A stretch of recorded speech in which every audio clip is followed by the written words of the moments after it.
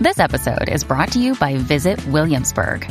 In Williamsburg, Virginia, there's never too much of a good thing. Whether you're a foodie, a golfer, a history buff, a shopaholic, an outdoor enthusiast, or a thrill seeker, you'll find what you came for here and more. So ask yourself, what is it you want? Discover Williamsburg and plan your trip at visitwilliamsburg.com. When you need mealtime inspiration, it's worth shopping Kroger, where you'll find over 30,000 mouth-watering choices that excite your inner foodie. And no matter what tasty choice you make, you'll enjoy our everyday low prices, plus extra ways to save, like digital coupons worth over $600 each week. You can also save up to $1 off per gallon at the pump with fuel points. More savings and more inspiring flavors make shopping Kroger worth it every time. Kroger, fresh for everyone. Fuel restrictions apply.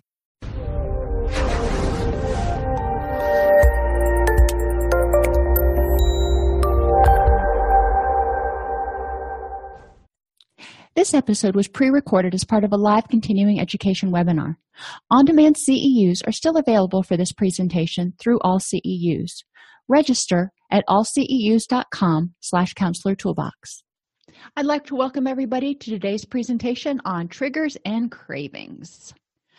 Over the next hour, we're going to define a trigger, discuss the function of triggers, explore triggers for mental health symptoms as well as addictive behaviors, explore how triggers lead to cravings and obsessive thinking, or stuckness, if you will. In depression, sometimes triggers can cause someone to start having obsessive thoughts about a negative experience in their past, and they kind of get stuck there. And we're going to talk about that. And then we're going to end by talking about the concept of stimulus generalization and how multiple different scenarios can come to elicit a behavior or a reaction just because it's what you've always done. So a trigger is a physical or cognitive stimulus. Now, behaviorists are probably going, oh my gosh, we're just going to be real loosey-goosey with this right now. A physical stimulus is something that you see, hear, smell, taste, touch. A cognitive stimulus is a thought that you have. Now, a lot of our clients' cognitive stimuli for anxiety, depression, and anger tend to revolve around those infamous cognitive distortions.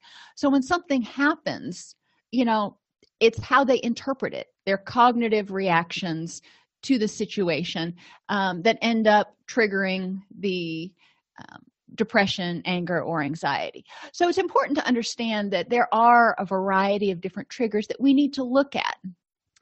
It's also important to understand that not all triggers are negative. A lot of times, at least in addiction recovery, when we hear the word trigger, we think of something that needs to be avoided or gotten rid of. But triggers are awesome for triggering positive feelings because you can't be really happy and miserable at the same time. Now, there's that little bittersweet thing in there where, sometimes things happen and it's not exactly like you'd like, but it's not clinical depression either. So I'll take bittersweet over clinical depression any day. So we want to trigger people to have happy moods. So when they get up in the morning, they see something and it makes them smile instead of seeing something and going, oh, crap.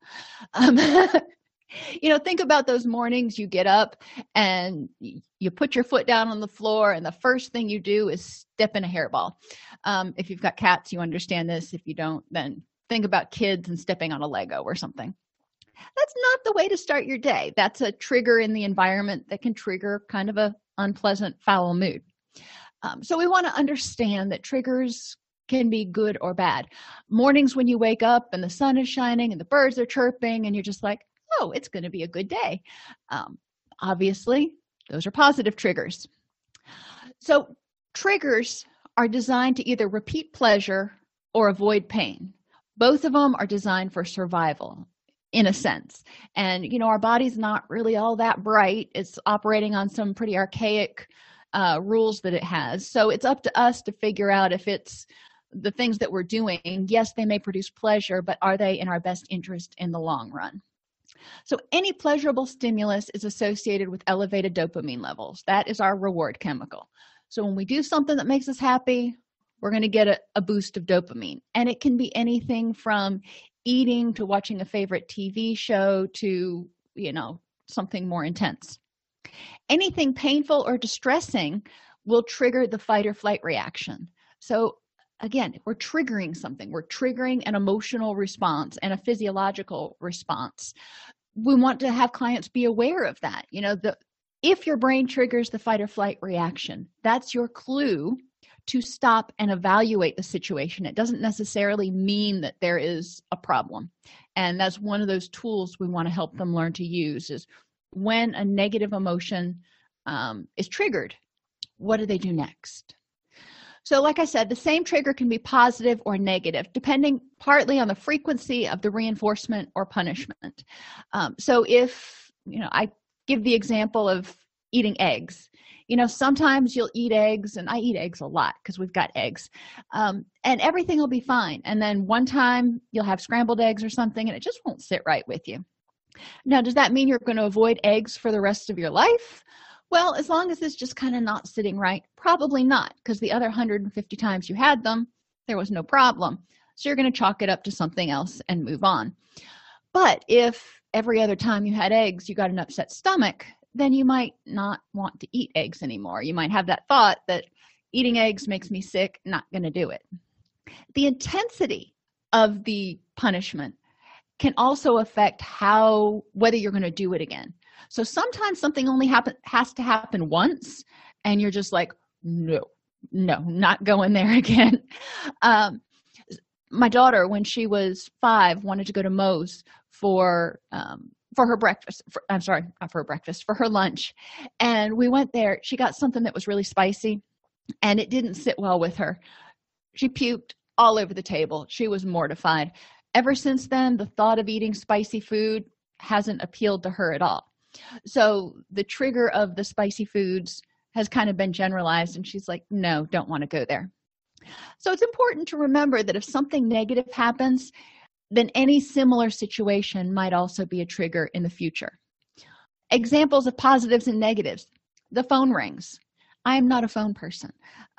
So if you've had positive experiences with the phone, somebody calls with good news just to say hi, to invite you to go out, and that's what 99% of your phone calls are, then when the phone rings, you're probably going to pick it up eagerly. If, on the other hand, I've never been a phone person, so whenever the phone is rang, it's going to either be a telemarketer or somebody calling with bad news or something stressful. So when the phone rings now, I'm just like, yeah, don't want to answer it. That's my reaction based on my experiences. So understanding that each person can have a different reaction to different stimuli. Children playing. For some of us who are parents, it may remind us of our children in a positive way, remembering how cute they were when they were out playing. We enjoy watching small children play. For other people who've lost their children, either through legal means or through death or divorce, it may be very sad for them to hear or see kids playing because it reminds them of their children, and then they're overcome with feelings of depression and whatever else. So something as innocuous as, driving by a playground and hearing children playing can trigger somebody. Encouraging people to be aware of when something happens, get through your distress tolerance skills, try to improve the next moment, and then at a certain point, when you're in a better mind space, try to figure out what might have triggered that negative mood. Fireplace smoke. For me, that signals that it's fall. That's my favorite season. I love the smell of fireplace smoke.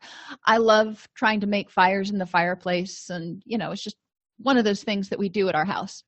My stepfather lost his family on Christmas Eve to a house fire. So when he smells smoke, not so pleasant. But think about it, and he lives in the upper southeast, if you will.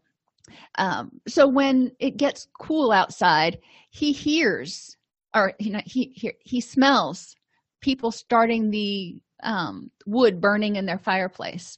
You can't escape it no matter where you drive. If you go outside, you're going to smell it sometimes.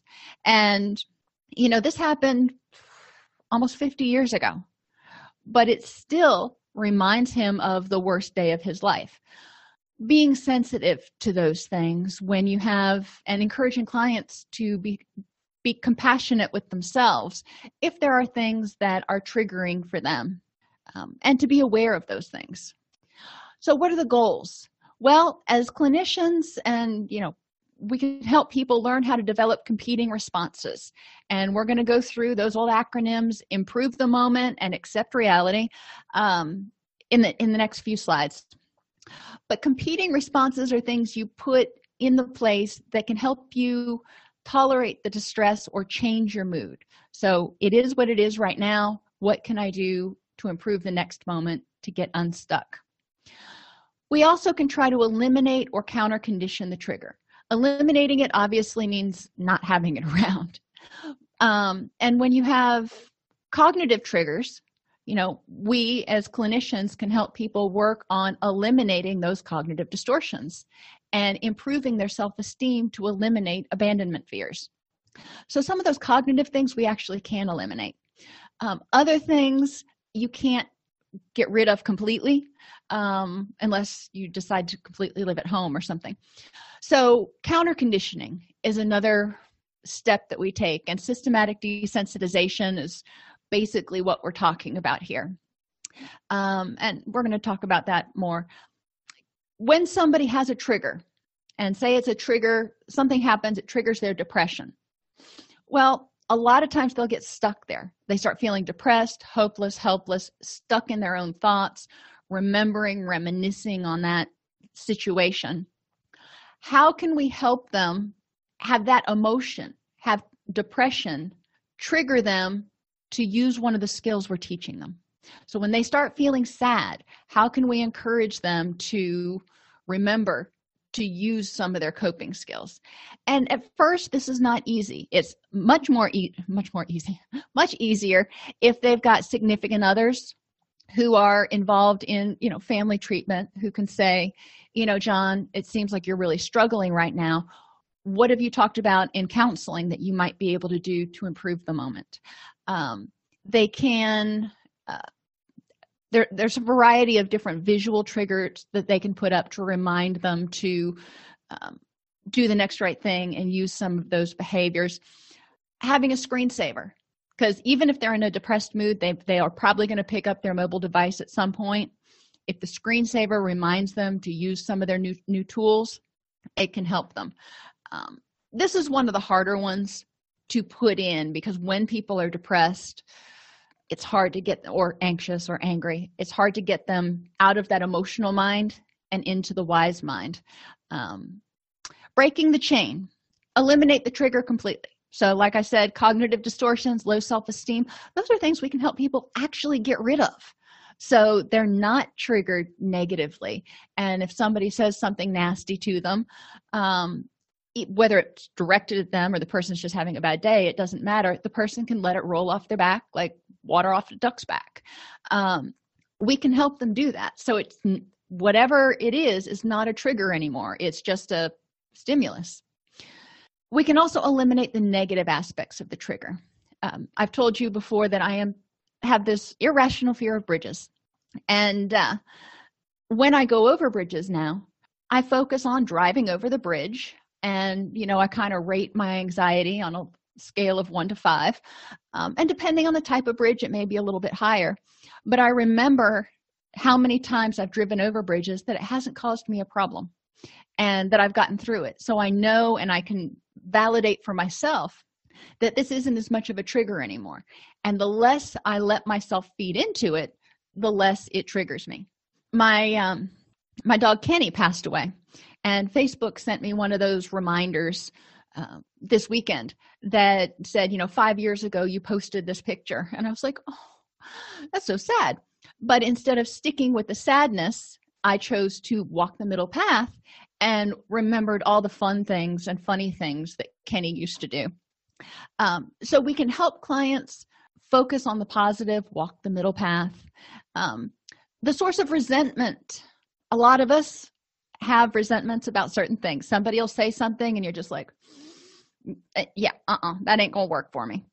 So you can hold something as a resentment and let it eat you up inside and hold on to that anger. Or you can use that same energy as a source of determination to do something positive for yourself to improve the situation. encouraging people to choose how they use their energy and choose how they view the situation in order to improve their own happiness. It's not about the other person. It's about choosing what's best for them and their situation. So unconditioned triggers, generally survival. When there's bright sun, we squint. It's not something that we were taught to do. We do it because our body doesn't want us to burn our retinas. When something's coming at your face, you block it.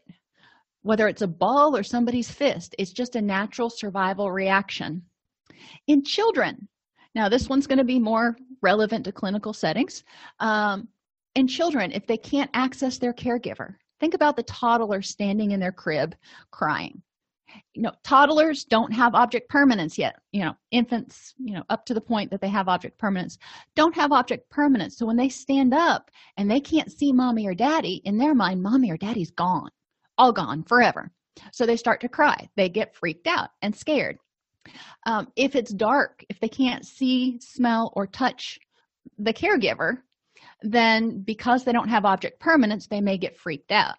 So thinking back for some of our clients, what their childhoods were like and whether they had a secure attachment, a secure caregiver that they could count on to be there for them, you might understand now how certain situations trigger more anxiety. Sound, loud noises, startle any child, startle any baby, startle most of us because we're not expecting it. So if there's a loud noise, it's like dead silent in my house and I'm working on my computer and all you hear is the tip tapping of the keyboard, then all of a sudden the dogs see a leaf blow outside and all four of them go ape bananas. I still jump out of my seat. I know exactly what it is, but our body is not prepared to interpret what that is right away. So it takes a second for it to get that information in, process it, and go, oh, it's just the dogs. Now, we've been talking about some negative things here, but there are positive unconditioned triggers too, like the heartbeat. For infants and small kittens and puppies, a heartbeat sound research has shown is soothing. So having access to what they heard when they were in their mother's womb can have a calming effect on the child. Now, there are some exceptions. If mother was extremely stressed, abusing drugs that made the child more anxious, may not have the same effect, but generally it does. Smells. When you smell something that is life-affirming, if you will, it smells pleasant. Most foods smell pleasant. When you smell something noxious, generally it's not something that is going to help you survive. If you walk into a room and you smell a really strong smell of bleach, you typically turn around and walk away because it's not good to be inhaling bleach in an enclosed room. Our bodies are wired that way. It says you don't want to do that because it's bad for you. Touch. Pain is going to tell you not to do something. It's an unconditioned trigger. You put your hand on a hot stove, you're going to feel pain. Certain temperatures, when it gets too hot, you start to sweat. When you get too cold, you start to shiver. But on a positive note, hugs or contact with another living being, and they've shown this is true with cats and dogs as well, companion animals, that contact with another living being actually causes the body to release oxytocin, or the bonding chemical. That's an unconditioned trigger. It's not something that we learned. It's something that was present from jump. The same thing is true with taste, and you can see this more with animals than you can with humans, because humans tend to have kind of a finicky palate. But our donkeys will eat, it seems, anything. But every once in a while, they'll come up to a plant and they'll smell it and they'll walk away. And generally, it's something that's not good for them.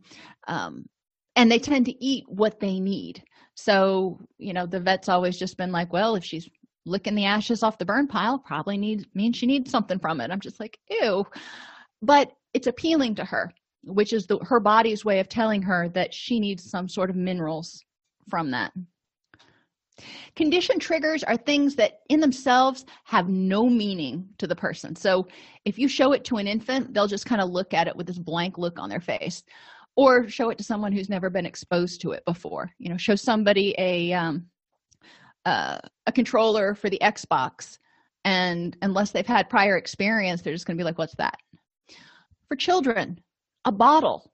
An infant doesn't know what a bottle is when they're first born, but the first time they have food from a bottle, then they start to figure out what that thing is, and they like it a lot. Snow, when you see snow, it can either be joyful because it reminds you that you're probably going to have the day off from work and get to play in the snow, or it can be unpleasant because you're going to have to shovel the driveway or the roof, whatever your experience has been. Sounds.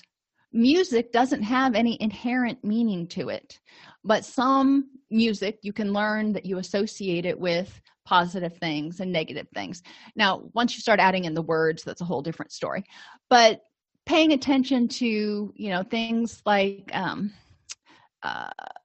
some of your more orchestral music, some of your more instrumental music.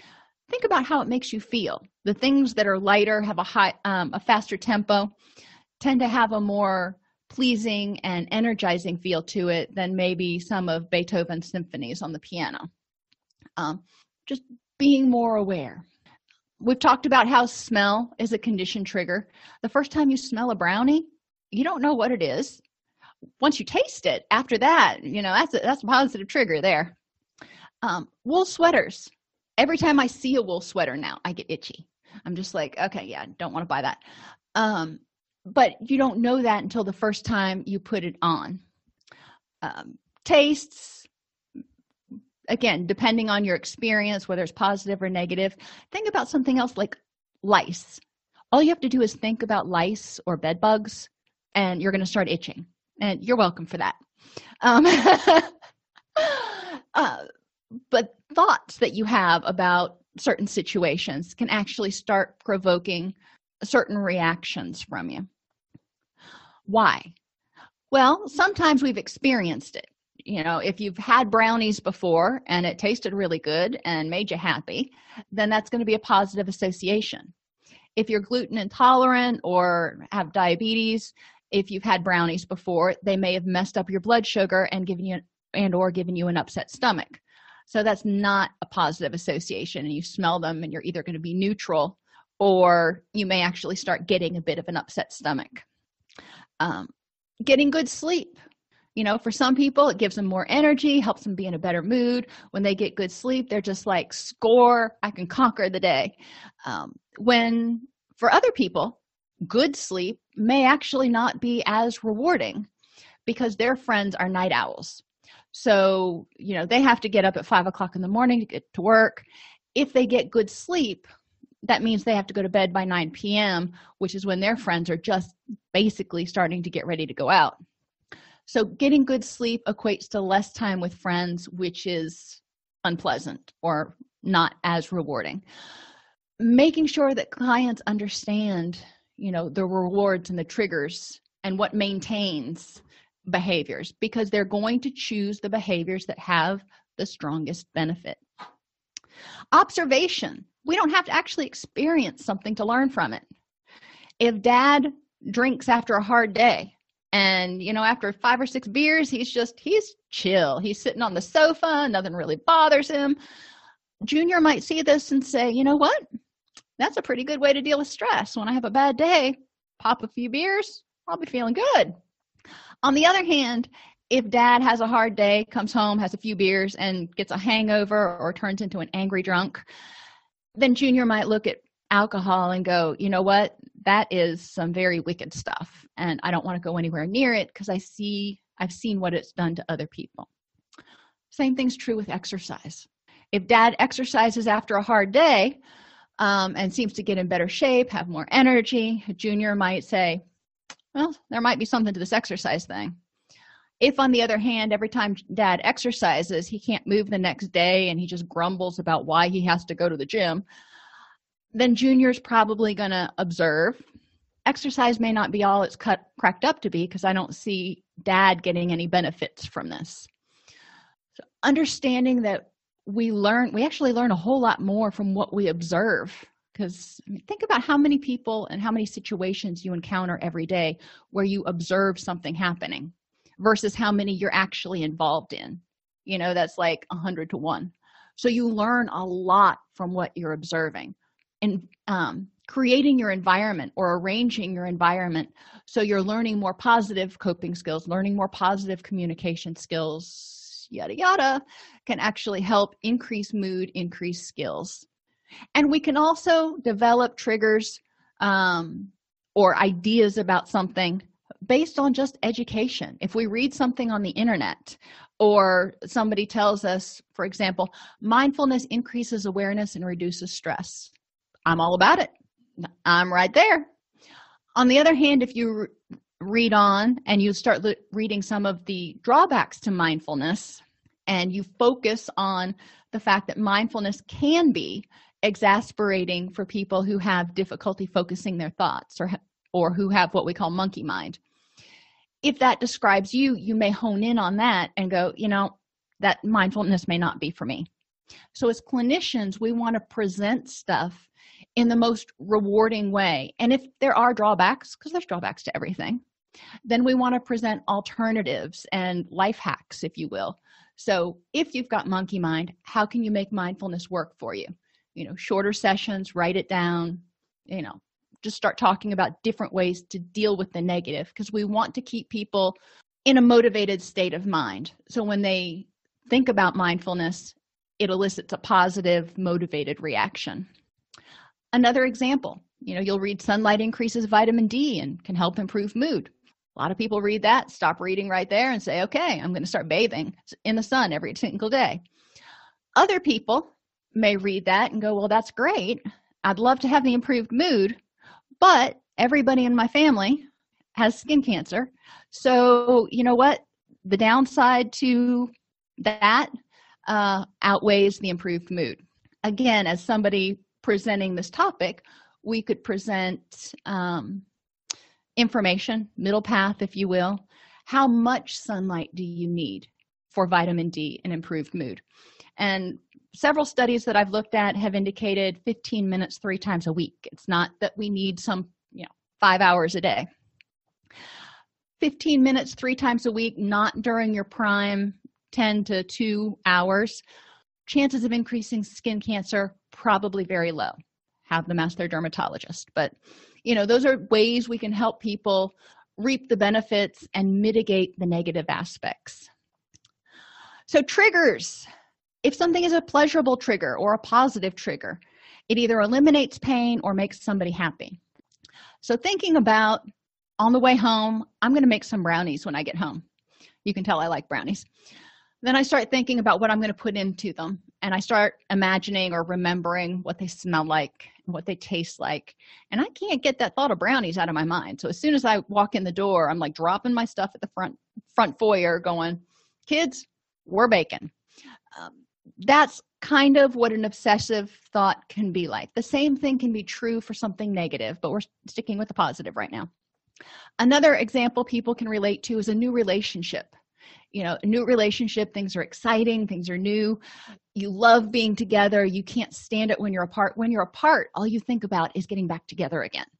And it's not a problem. It's not an obsessive problem unless it starts negatively impacting other areas of life.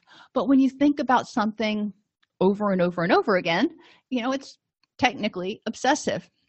The compulsion is agreeing or acquiescing to engaging in the behavior to make it stop or to at least get a reprieve from it. So once you make the brownies and you eat a couple brownies, then you're like, okay, that was good. I have a reprieve for like 10 minutes and then I want another brownie. But then you're going back to those same obsessive thoughts about how good it tasted and how one more wouldn't hurt. With new relationships, the same thing. With gambling or addictive behaviors, the person is wanting relief, they're wanting pleasure, they're wanting that dopamine rush. So they're chasing their addiction, they're chasing their high. And eventually they're going to want to attempt the behavior in order to try to experience that again for real. But we don't only have pleasurable triggers. We can also have triggers that remind us of pain or distress, something that reminds us of a loss. can trigger a sense of hopelessness and helplessness, which can intensify feelings of depression, anxiety, anger, or desire to escape. And people may get stuck in these obsessive thoughts, thinking about what should I have done? What could I have done? Reminiscing, dwelling on it, nurturing it, if you will. So one of the things that as clinicians we need to figure out how to do is how to help them, continue this chain. So when they start feeling this way, it prompts them to do something else. It prompts them to say, I don't want to feel this way anymore. What's my next correct step? So by knowing triggers for the behavior to be eliminated or the mood to be eliminated, we can prevent the client from being triggered and moving on to the obsessive thoughts, the stuckness, or the behavior. At the same time, knowing positive triggers can help create a treatment and relapse prevention plan. A positive trigger for somebody in recovery might be having pictures of their kids on their mobile device or on their desk to remind them of how far they've come and what's important to them and why they want to keep doing the next right thing, even though it doesn't always feel so good and it's hard work.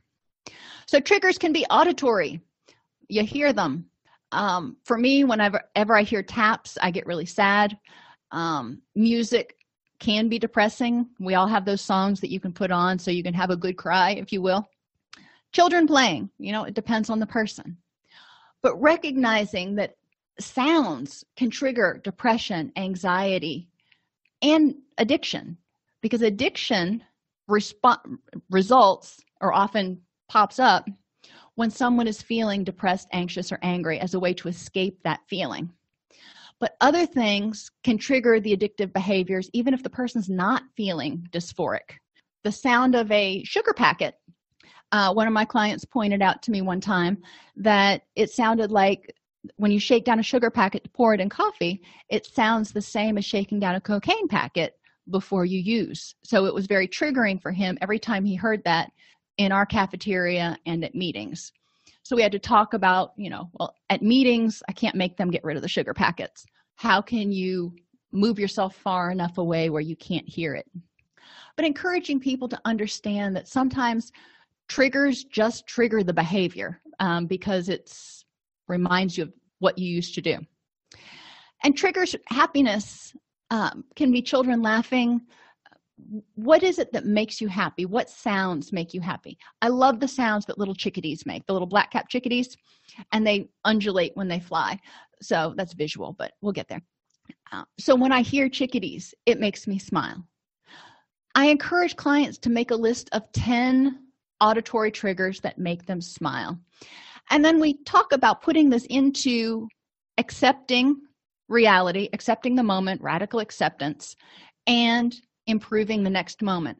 So in imagery, what things do you hear when you go to your happy place, when you are working through guided imagery? What sounds do you hear that help you relax, that help you feel happy? Auditory triggers for prayer. You can hear yourself saying the prayer. Other things, church bells, whatever it is that helps you focus on that. When you go on vacation, if you take a mental vacation, you can go somewhere you've actually been on vacation. What things do you hear that make you happy? Maybe you hear the waves coming into the beach. And then hearing encouragement, whether it's a recording on your mobile device or it's yourself giving yourself positive self-talk or calling a friend and going, hey, I'm having a down moment. Can you talk with me for a second? Those are all triggers that can help you feel better, triggers for a better mood that can help you improve the moment. Visual. There are a lot of things that you see that can be depressing, can cause you anxiety. But there are a lot of things you see that can make you really happy, like the things that are important to you, or wild bunnies or beautiful sunrises. Again, 10 things. Make a list. And this is one of those things you can do in stations around the room. Visual triggers that make you happy, visual triggers or auditory triggers that make you happy. And then in a whole different group on a different day, I do happy first, just because I like to give them a positive place to start. If you're doing a group that is unidiagnostic, if you will. You might go around and have auditory triggers for depression and put those up there. And each person can share what their triggers are, how they mitigate them, and you can talk about different ways that as a group you can learn skills to eliminate them. So again, you want to go over to improving the moment and activities. What visual things can you do to remind you that'll help you feel better, that'll help you push away those unpleasant thoughts, that'll help you focus on other sensations? If you have a candle, I don't know why, but I'm still at almost 50 years old mesmerized by the flame on a candle. I can sit there and just look at it and watch the wax drip. Like I said, it doesn't take much. What other things that are visual? I have tapestries. They're actually throw blankets that I've put on curtain rods, but I call them tapestries of Thomas Kinkade paintings all around my house because I personally think they're beautiful. And I like looking at them. They're very peaceful, serene sort of situations. So that's a visual trigger for relaxation for me. Encourage your clients to do this. And this is something you can do in art therapy too. Maybe they want to draw something or create something that can help them feel more relaxed. Oops. Triggers can be, did I skip over Jeffrey? I did. First time I saw this, my first reaction, as you would expect, would be, aw. And the kitty says, my name's not aw, my name's Jeffrey. A visual trigger evokes sort of an automatic response from us. It's conditioned, but it's still, there. Smell is one of our strongest memory triggers. So smell is important to pay attention to, and too often we don't when we're doing relapse prevention planning. When I work with people who have substance addictions or, even gambling addiction, we talk about, tell me about all the sights, smells, and sounds in that environment, because all of those could potentially trigger you to want to use again. So cigarette smoke is common in a lot of bars. It's not just a trigger for somebody who's trying to stop smoking. If you had a bad experience or you've lost loved ones in hospitals, then the smell of the cleaners, and y'all know when you go into a hospital, there's a certain type of cleaner that they use, and it may just differ by hospital chain or whatever, but every hospital I've ever been in smells the same. And it either makes you happy because it reminds you of the birth of your first child, or it makes you sad because it reminds you of something else. Cologne and perfume is another big one that we need to talk about with our clients if they've been victimized, if they've had losses, because colognes and perfumes can, you get onto an elevator, 15 people walk on, and there might be a smell that triggers a memory. Encouraging them to understand that it's just a trigger brought on by the smell, and as soon as the smell goes away, they can improve the next moment is really important to helping them control their anxiety, because their traumatic stress may kind of amp up a bunch when they smell that smell. What makes you happy? What smells make you happy? It doesn't have to be essential oils. It could be pine sol. Reminds me of my grandmother's house. So I love the smell of pine sol. What is it for your clients? And encourage them to figure out how to incorporate those smells into their environment. You can get online and look at different ways to use aromatherapy. Putting smells on washcloths, putting a scent, spraying a cologne or something on a washcloth, and then putting it inside the pillowcase, scents up the pillow. There are a lot of different creative things that people can do. And it's an empowering activity for clients because then they get excited about improving their environment. Cognitive. Now, this is where we shine. We can really help people identify and eliminate their cognitive distortions, use their knowledge of their cognitive triggers to have counter triggers, if you will, to provide themselves encouragement. So when they start feeling like everybody always leaves, they can provide themselves some encouragement. Addiction usually kind of centers around distress intolerant thoughts. I cannot stand to feel this way any longer. I cannot tolerate it. I'm going to go crazy. I need to feel better, which leads them to self-medicating escape behaviors, whatever you want to call it. So encouraging them to use their distress tolerance skills. And, that's all of these. Again, going through in stations or going through with your client. If you're doing it in individual, I find going through one letter of each acronym each session. So that's like 15 sessions. In order to identify different things is less overwhelming than trying to go through everything all at once. So generalization can occur when characteristics of an instance of something are attributed to all instances. Now, in a good situation, you have a positive experience, like you ride a roller coaster and you get a rush and you're like, wow, I want to do that again. And then you start looking at things like skydiving and going, ooh, I bet that would be even more fun. And rock climbing, so that you expect any of those adrenaline-laden activities to produce a rush, so you get excited about them. Similar sort of negative situation, if you encounter someone who is unpleasant, maybe you get pulled over by a really cranky cop, bad experience, you may think that all cops are jerks, which, that's cognitive distortion there, but you're overgeneralizing characteristics of one instance to the rest. Generalization can also occur when you experience an intense threat reaction, because the brain goes, yeah, this reminds me of that time back there. We ain't going there again. So things that remind you of a trauma, for example, may trigger an intense anxiety, depression, or anger reaction. As simple as a smell or a sight or a sound, like a creaking floorboard. So it's important to understand and have our clients understand that there are some things that seem innocuous that may trigger a stress reaction, maybe a slamming cabinet door, how to deal with it. And we can help them brainstorm ways to deal with things, because you're not going to get rid of all the cabinets in your house. So what can they do when they hear that? One of my clients has rules in his house for how you close doors and how you close cabinet doors, because that is a big trigger for him. So generalization also occurs when a reminder for the behavior occurs in different settings over time. So for example, when you're at home, maybe you want to smoke a couple cigarettes to relax at night.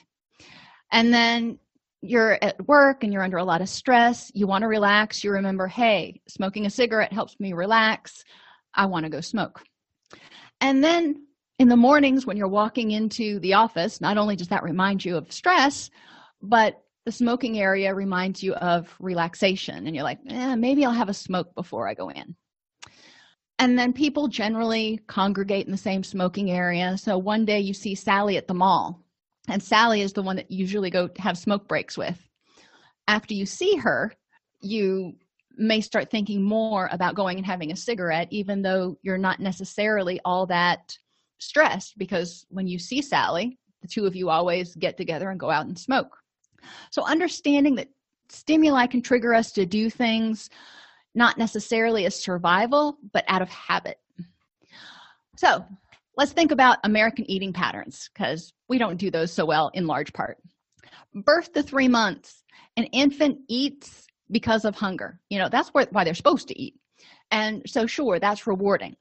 But if the parent is not good at differentiating between sleepy, fussy, sick, cold, scared, or hungry, and just pop something in the kid's mouth every time they start to cry, then the child might start responding, if you will, to feeding stimulation with all of those states. So when it's sleepy, it thinks it's supposed to eat.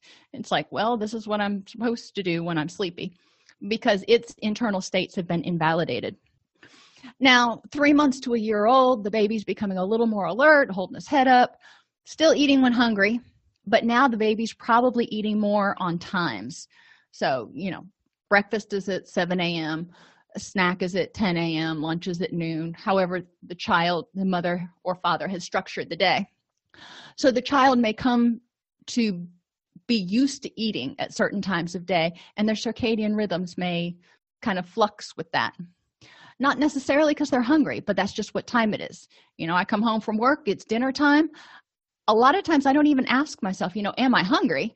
It's dinner time. It's time to eat. Make the kids some food. Let's sit down. So we're reacting to the stimulus of the time of day, not to the actual stimulus of hunger. If the child sees a bottle, we've all been at the playground with our kids or our grandkids, and one child has been eating and another child may come up and all of a sudden want a snack because they see somebody else eating, not necessarily because they're hungry, but because it looks good and food is good and that's rewarding. And we still are eating in response to sleepy, fussy, and sick because that's what we've always done. As a toddler, still eating for hunger, still eating on those sort of archaic circadian rhythms because that's when it's scheduled in to eat. Eat in response to seeing others eating, because remember, eating in and of itself can release some serotonin and dopamine, so it's rewarding. So you see somebody else eating, you're like, think about going to the cafeteria. If you go to the cafeteria and everybody else is eating and you're just kind of sitting there twiddling your thumbs, number one, you feel kind of out of place, but number two, everybody else is eating, and then you start thinking about, that smells good, wonder what that tastes like. And then you start wanting to eat. Even though you're not hungry, you're being triggered to want to engage in that behavior. Smells can trigger you to want to eat. Have you ever walked into a store when I'm at the mall and I walk past Cinnabon? Oh my gosh, it smells so good. And it makes me want to eat. And then I remember how many calories and it makes me not want to eat. As toddlers, as parents, we also often have toddlers in the car with us, and we have a habit. They even make special containers so toddlers can take their juice and snacks with them in a non-spill kind of container. So toddlers come to expect to have something to eat. Parents don't want to hear them, so they want something in their mouth, and toddlers come to have something to eat when they're in the car. So whenever they get in the car, they come to expect food. For many of us, we can relate to mindless eating when we're watching TV. We already ate dinner, cleaned the dishes, but we're sitting down to watch TV in the evening and might as well have a snack.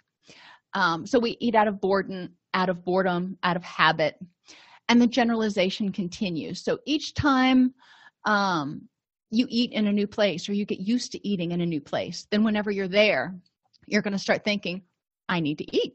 It's like movie theaters kind of bank on you having the stimulus kind of set up. You walk in, you smell the popcorn.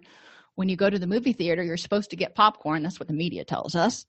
So they're expecting that you're going to buy popcorn and eat it, even if you're not hungry, because that's what you're supposed to do when you go to the movies. So tying this all up, in relapse prevention, we really want people to understand that people, places, things, times, activities, feelings, and self-care can all be triggers for positive things, can all be triggers for recovery and happiness, but they can also be triggers for unpleasantness. So it's important for them to understand which people and people, places, and things are positive and trigger them to do things that are in their best interest. Think about a teenager in high school. Which group do you want them hanging around with? The group that's likely to go out and get arrested and do graffiti, or the group that's likely to get straight A's and, be involved in extracurricular activities? As a parent, I know which group I would prefer. So we want to encourage people to know which social supports are happiness affirming. We want them to understand which places are positive and affirming and the characteristics of those places that may be stressful or may be relaxing. For me, I don't like the beach.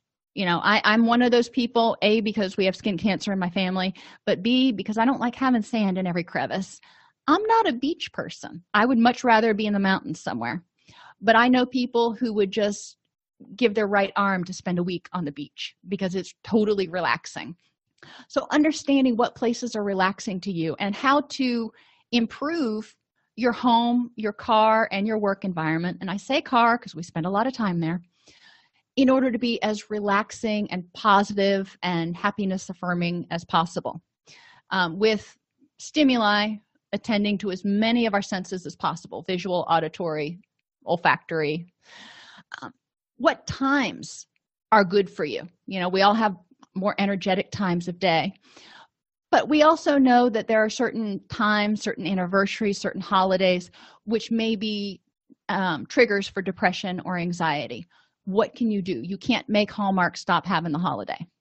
So how can you survive Mother's Day or Valentine's Day or Christmas or some other holiday that triggers a significant amount of dysphoria?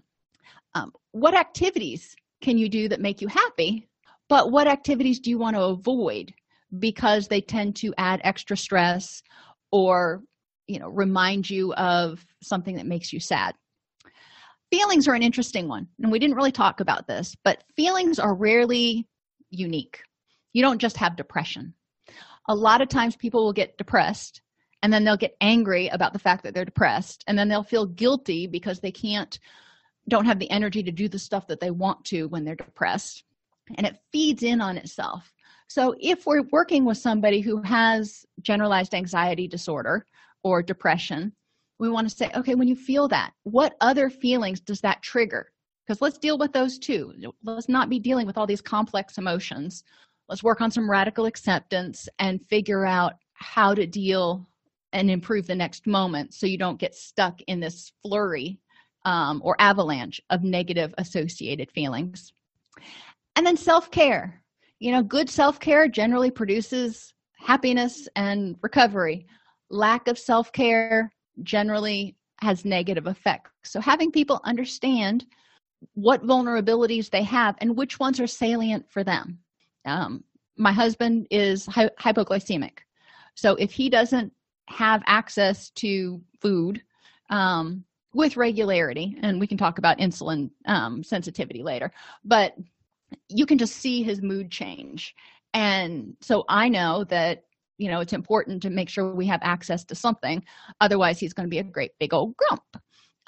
He also knew that when he was on the road as a patrol officer, if he let his blood sugar get too low, he was pretty much destined to draw a complaint.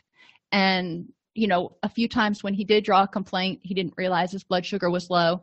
He looked back over it and said, you know what? It had been 11 hours since I'd eaten. And yeah, that was probably a contributing factor. Not an excuse, but a vulnerability that he knew he needed to address. So triggers are stimuli that prompt a response. That's it. They are not positive or negative in and of themselves most of the time. So we can help people desensitize to, some negative triggers. And we can also help people increase the positive triggers. Craving is the repeated thought or sustained desire for a response. So having the brownies, being with your, new relationship, using drugs, whatever it is. For people who are marathon runners or intense exercisers who can get addicted to that endorphin high, there's actually a dysphoric mood that happens when they can't get access to those endorphins. Most people with addictions and or mental health issues have multiple triggers that we need to help them recondition. So we want to look at what things can we eliminate, like cognitive distortions, low self-esteem, abandonment issues. What things can we help them get rid of so that's not a problem anymore. But then of the things that are still left, how can we help them deal with it? Because sometimes life's going to hand you lemons, and sometimes you're going to get on an elevator with somebody wearing that cologne. How do you handle it so it doesn't throw you into a downward spiral? Are there any questions? Okay, as you have questions, or if you think of questions, please feel free to email me. I love having a discussion about it. So cool. If you have things, if you marinate in it for a while and have a few other things to think about or say or input, please feel free to email me, and we can have a discussion, and I might add it to the next time I do this presentation. All right, everybody, have an amazing day, and I will see you on Thursday for the pharmacology of opiates. If you enjoy this podcast, please like and subscribe either in your podcast player or on YouTube. You can attend and participate in our live webinars with Dr. Snipes by subscribing at allceus.com/counselor-toolbox. This episode has been brought to you in part by allceus.com, providing 24/7 multimedia continuing education and pre-certification training to counselors, therapists, and nurses since 2006. Use coupon code Counselor Toolbox to get a 20% discount off your order this month.